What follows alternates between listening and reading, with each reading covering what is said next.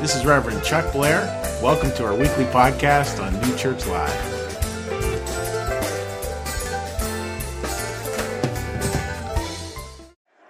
Wow, great to have so many of you here today. Great. Terrific day. So first off, welcome to our online audience. I've already heard from people from the whole way up in New York City out to Batesville, Arkansas. So can we just say a big hello at the count of three? 1, 2, 3. Hello, great to have all of you online joining us here today as well. And I want to start out by offering this. And it's a little bit of, like, here's New Jersey. I'm going to go to Ohio for a minute. We're going to end up in New Jersey. So it's a little bit of a detour. But you'll see how it comes together. I have a dear friend, Matthew Pennington, who's spoken here at New Church Live. He's a wounded combat veteran, and he talks about and celebrates every year on April 29th his Alive Day. Now, some of you may not know what an Alive Day is. Some of you may, but I want to share what it is. It's the day you're wounded as a veteran and made it through to the other side. And maybe in some way that's what today can be, is one big Alive Day. Where we start to see that, yes, life has breakings, it has challenges, it has things that are incredibly hard. It has moments that are more than heartbreaking. And at the same time, the job of a church is to create a chaplaincy for the future that is out there to reclaim hope. Hope that is not an objective thing, but hope that is love stretching into the future.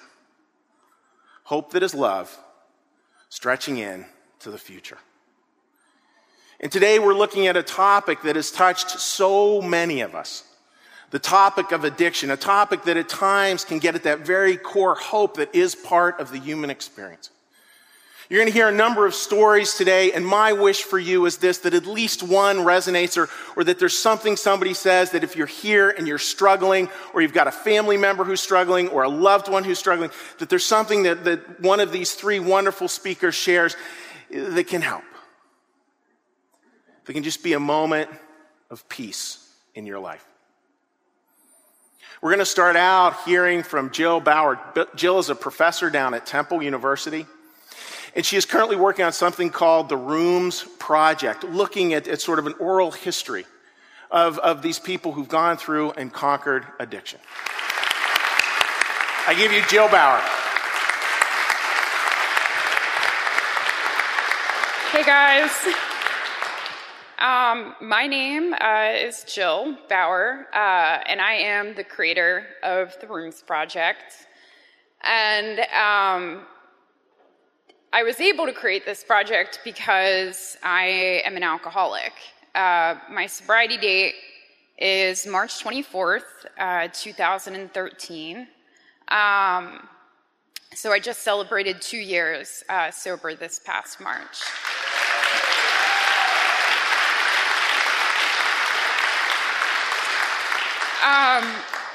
It's frankly shocking that I'm on a stage right now talking about recovery, considering that I drank and used drugs relentlessly for 12 years. So where do I even begin? I'm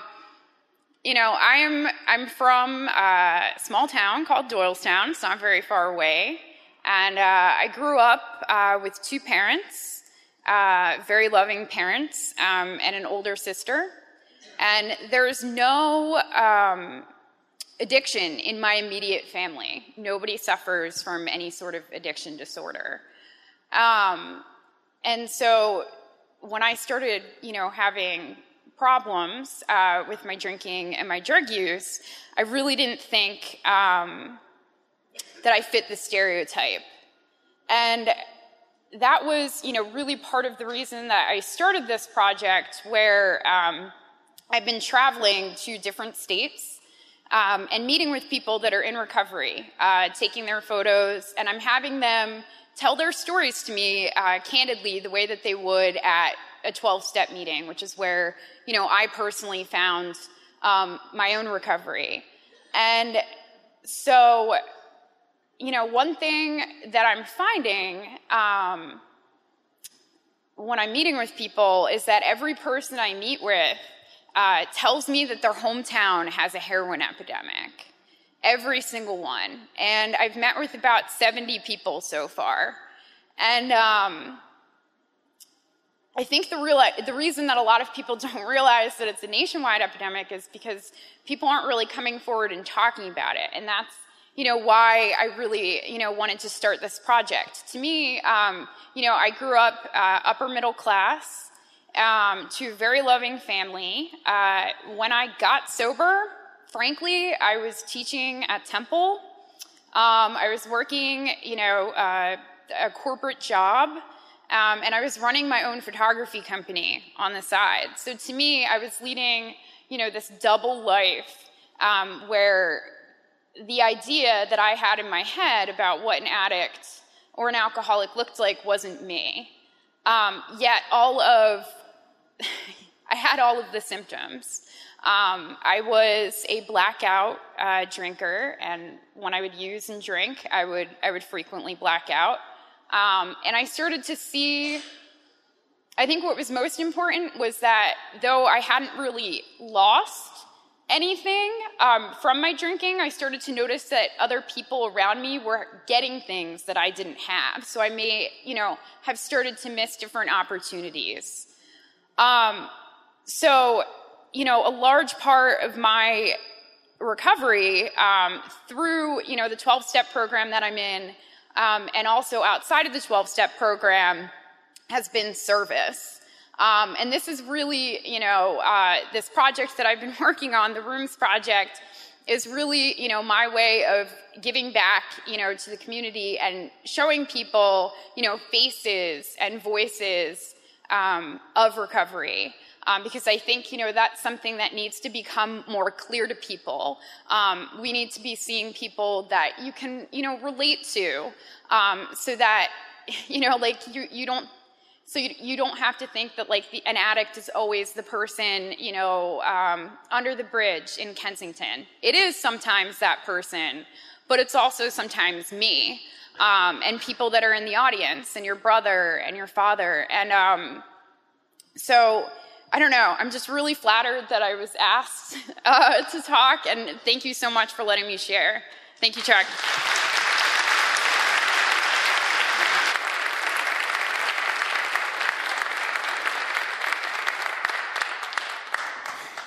Again, I would urge you to take a look at the Rooms Project. Take a look at it online. It is, online audience, you may not leave the service, though, to look at it. You have to wait till I'm all done. And you can't look at it on your phone right now. It's a great project because it does put a face to it. And understanding that these are real people with real stories is so important. Real people, real stories. Wow. So Rachel Naomi Remen, some of you have heard me share this before, talks of threshold wisdom. What threshold wisdom is that wisdom that we get from the thresholds of life, those times of crisis, those times that can be so heartbreaking, but somehow, and I love this way she phrased it, she says, a whole lot less has meaning, but what has meaning matters a whole lot more. Threshold wisdom. And that's why we share stories, to start to really get clear about the way life is, about what actually matters, about what the ultimate reality is of this life. So with that, I'd like to introduce our speakers who each be sharing just a few minutes about their stories. So I'd ask them to come out. Please give them a warm round of applause as they come out and grab a seat here.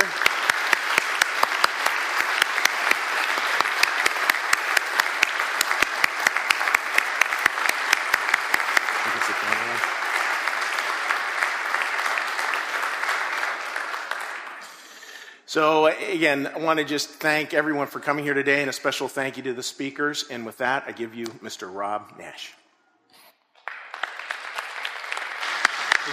Is there, okay. I'm feeling a little shaky, so I'm going to lean on the bench.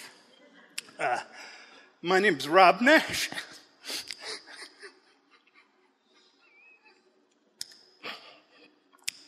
And I always get choked up at the start of these things. As you saw from Jill's thing, I'm a drug addict and an alcoholic. And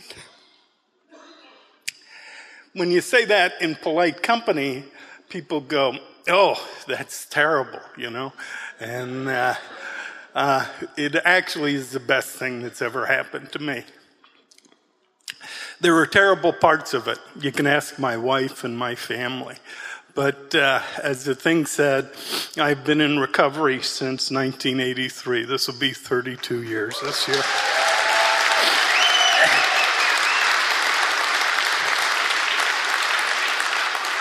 And you can see my whole story. I recommend that you go to the roomsproject.org and all the details, not all of the details, but some of the details are there, and you can see what it was like. And growing up, my mother was an alcoholic, and we never knew if we were going to get the kind, loving mother or the crazy, drunk mother. And I swore that I'd never be like that, and of course, that's exactly the way that I ended up. And the thing today that I wanted to just say is that I want to be a beacon of hope for recovery, that long-term recovery is possible. It's taken me on a journey that just has been, they talk about in the rooms, the life beyond your wildest dreams. And that's what I've had.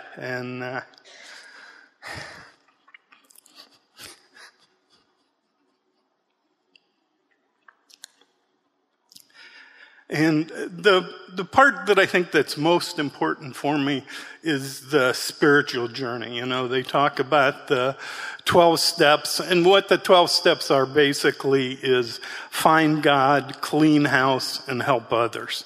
And that's what I've tried to do, and in some cases been successful at it. In some cases not so much. I still have the same character defects. I'm selfish, self-centered, lazy, and fearful. My wife will attest to that. So, but in some way, I have been blessed with a miracle of recovery. And for that, I am incredibly grateful. As I say, I've been a member of this church all my life, and the writings of Emanuel Swedenborg, there's 32 volumes, but it does come down to basically three things: find God, clean house, and help others. And for the gift of sobriety, for the gift of clean time, I am eternally grateful. Thank you very much.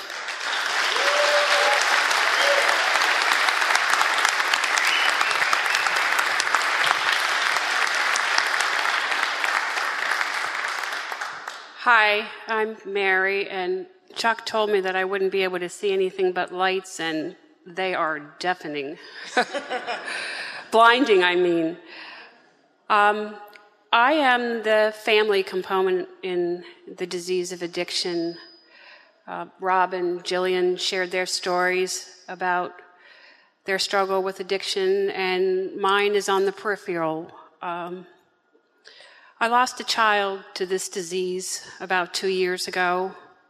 Ian was 20 years old. He was the youngest of my 3 children, and he struggled with this disease. And one of the things I have become most passionate about is the negative stigma that goes along with this disease. Because in our struggles, both as family members and those who are in addiction, the stigma tells us that we're alone, that we should live in shame and we should hide. And that's what we do, because that's what the stigma tells the world to do. And it's a very dark, deep place, especially when you are alone. And I would like to see that stigma change. And I think the only way that that can change is if we look at this disease with love rather than with anything negative. And one of the best ways I find to do that is to look at it as if it were another disease. What if this were cancer? Families who are struggling with that have jobs, they have other family members, they have homes, and all of those things fall by the wayside when you're trying to deal with someone who's in addiction, trying to muddle through a rehabilitation system that is wrought with pitfalls and very confusing, I think addiction is something that even the medical profession has yet to come to understand. So in our confusion, the last thing we need is to be isolated or left alone or ignored or to be treated with shame. So one of the best anecdotes for that is to just treat people with love. Even if you don't understand what they're going through or if you don't understand anything about this disease, just show up for them, just listen, and give them a hug. You're likely to bring them to tears if you give them that hug, but that might be just exactly what they need. Thank you. Please stand up. You all please stand up.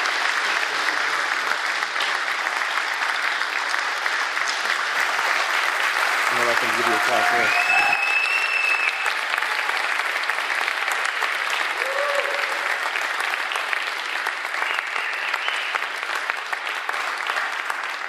I wanted to thank these three. Again, folks, and I'm going to have a few words here in a minute, but just, first off, I just want to honor the courage it took for you three to stand up here. I know Mary especially has been bugging me to get on stage for years, and I said, Mary. Jill wanted to sing, all that stuff. So it really takes a lot of courage, but this is what courage is. As many of you know, courage is where your heart lives. Courage is where your heart lives. And this matters that we share our stories.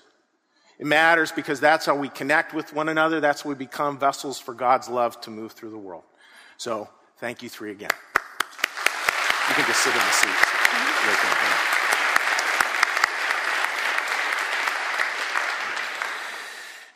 So what I want to offer to wrap this up, is thinking about this and thinking about what all this means. We just finished a series called, I'm going to see who was really paying attention for the last series. We just finished a series called Church of Mercy. Oh, wow. You see, we had 3 people here last week. Could we say it again? Church of Mercy. Church of Mercy. That so much of church is trying to find that place, and Mary was really speaking to it, that place of mercy. Not a place where we're out there monitoring other people's behavior, and not a place with no discipline to it either.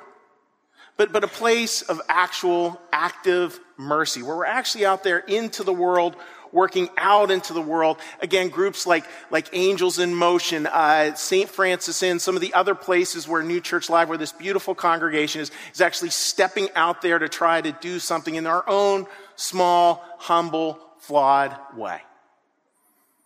And doing it because simply it's what Christ asks us. Doing it simply because that's what Christ asks us to do.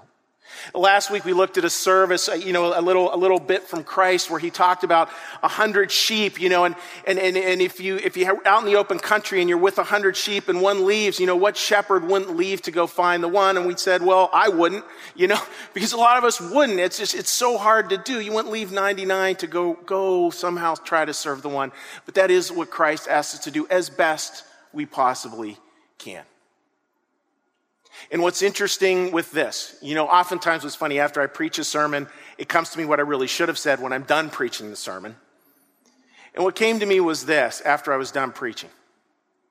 I realized, the story starts with Christ with 100 in open country, and one falls away, and he goes to reclaim that one. And he doesn't bring that one back to the flock out in the open country. He brings that one home. He brings that one home. I love that idea that what are we doing in this life? Well, we're learning to walk each other home. Blessings, breakings, the mess. That's what this is all about. And we can understand in a way, not understand addiction in its totality, but we can understand maybe places where we can actually step forward. And I want to close by sharing with you a few of those. And this is what I've learned as a pastor. Some of these are going to sound totally crazy. First off, the first thing that I've really come to know is this. When somebody comes to me with a family member or with a friend or themselves struggling with addiction, I know that the story doesn't always end well as I would define it. Sometimes people get so excited that somebody's finally seen a pastor or a counselor of some sort, and they think, well, that'll be it. It's all done. That's not the way it will work. It's 2 steps forward, 1 step back, back and forth, over and over again. That is a challenge, but there's also a blessing in there. What else I know is that God is in all of it. See, here's a crazy secret as a pastor. When somebody comes into me and they're in tears and their life is falling apart, you know what I say? Hallelujah. That is great news. Of course, I don't tell them that. It would not go over well. But it really is great news. They're going to come to know what Rob talked about. And it's not that we ever get over those losses. We don't. I mean, we harbor them in our heart. As Anne Lamott said, we learn to continue to dance, even with a broken leg. But we do see that God is in all of it. I'll share with you this piece from New Church Theology. What the heart holds makes us who we are. What the heart holds makes us who we are. And God's in all of it. And I can tell you from working with people who are addicted, I've never met an addict who thought that addiction was a great idea. Not once. They're struggling. So of course you're going to see a couple of people. You're going to see the self, where that heart lives, what New Church Theology talks about there, that precious person. And you're going to see a lot of noise. The addicted self. The compulsive self. The self-destructive self, the self that lies, cheats, and steals, you'll see that too. But continue as best you can to see the person as God sees them. Broken, but still blessed at that same moment. God in all of it, in ways that I can't describe. I don't think it's any small thing for me that some of the people I most trust in my life are people who are on the other side of addiction. They know stuff. They have that threshold wisdom. And the last piece that I know is simply that we cannot do this alone. We can't. I oftentimes will get people coming to me. I know I've struggled with the same thing. Okay, that's it. I'm never doing that again. Period. Done. It's over. That isn't the way it tends to work. It really is something, whatever addiction you struggle with or a loved one struggles with, it all starts with the concept of powerlessness. That we really are powerless. I remember attending a meeting, and it was midday. I was searching for one. I actually found one up by Doylestown, attended by all of 3 people.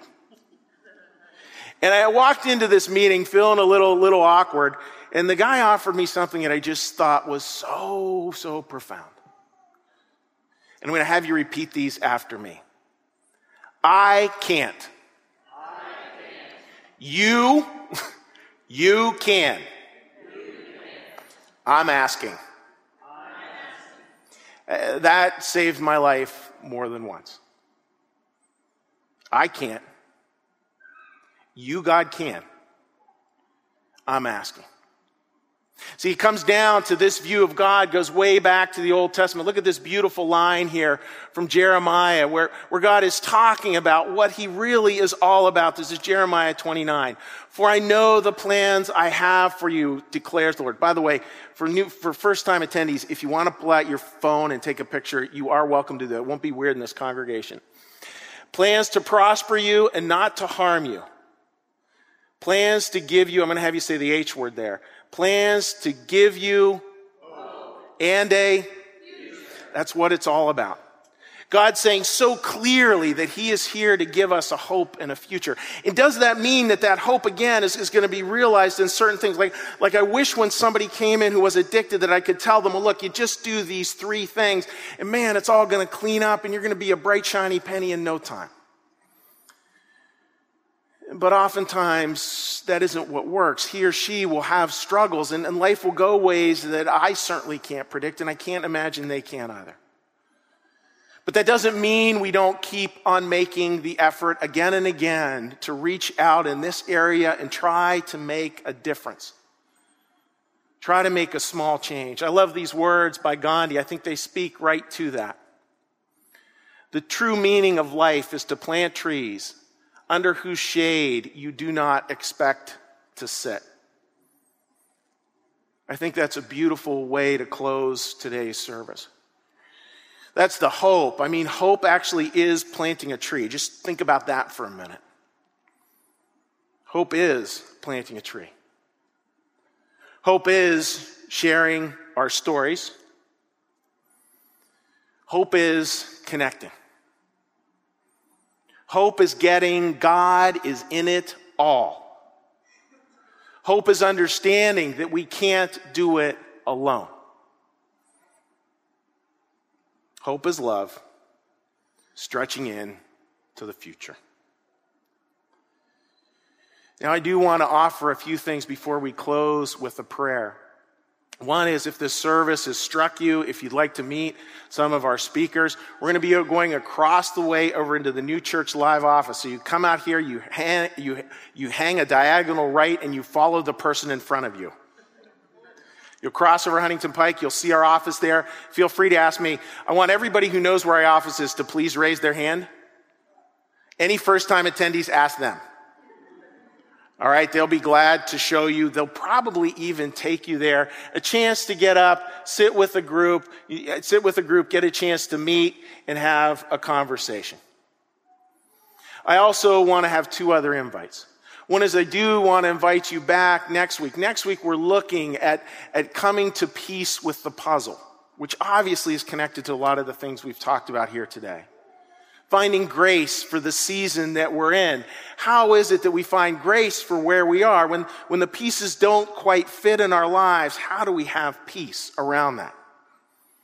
That'll be here next week at 10:30 a.m. We're going to do the same kind of thing. You have a chance to talk in a small group after the service as well, to take a look at some of those things.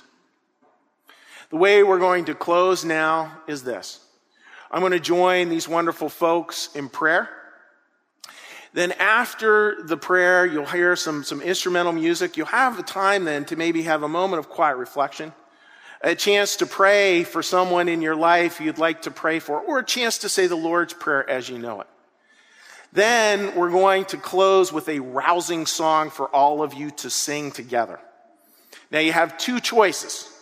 You can sing, or you can come up front, and you're more than welcome to say a prayer with one of the four of us who will be up here. If there's something that's on your heart and you feel like, look, I would like to connect, touch, and pray with someone about that, or about that person, or about that situation, or about your own life, you're more than welcome to come up front and do that as we sing our last song, Stand By Me.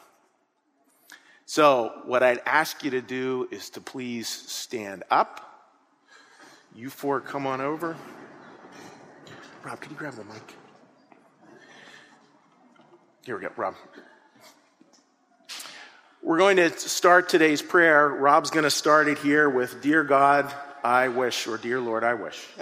Dear Lord, I wish for hope for anyone struggling in any way, not only with addiction, but just with the struggles in your life. Today I pray for hope for you. I'd like to pray for all those who are struggling with addiction and their families, and also that the stigma changes. I would like to pray for anybody who's struggling to have the ability to surrender.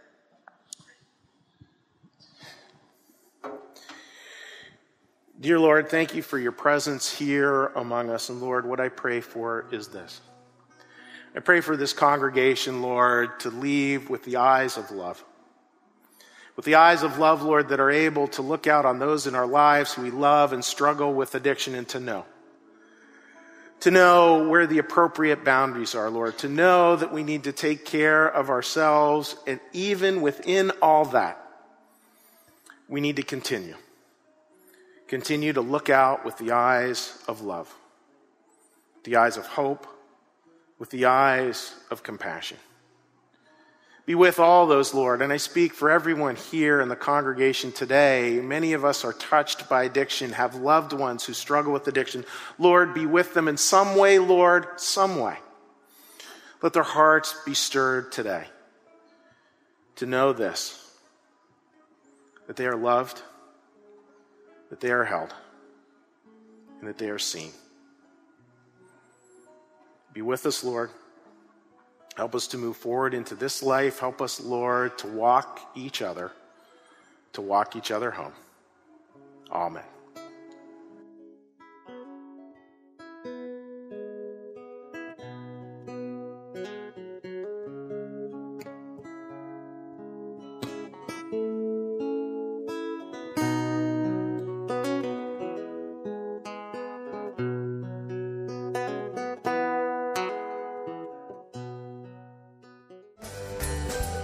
Thank you for listening. You can support this podcast at www.newchurchlive.tv.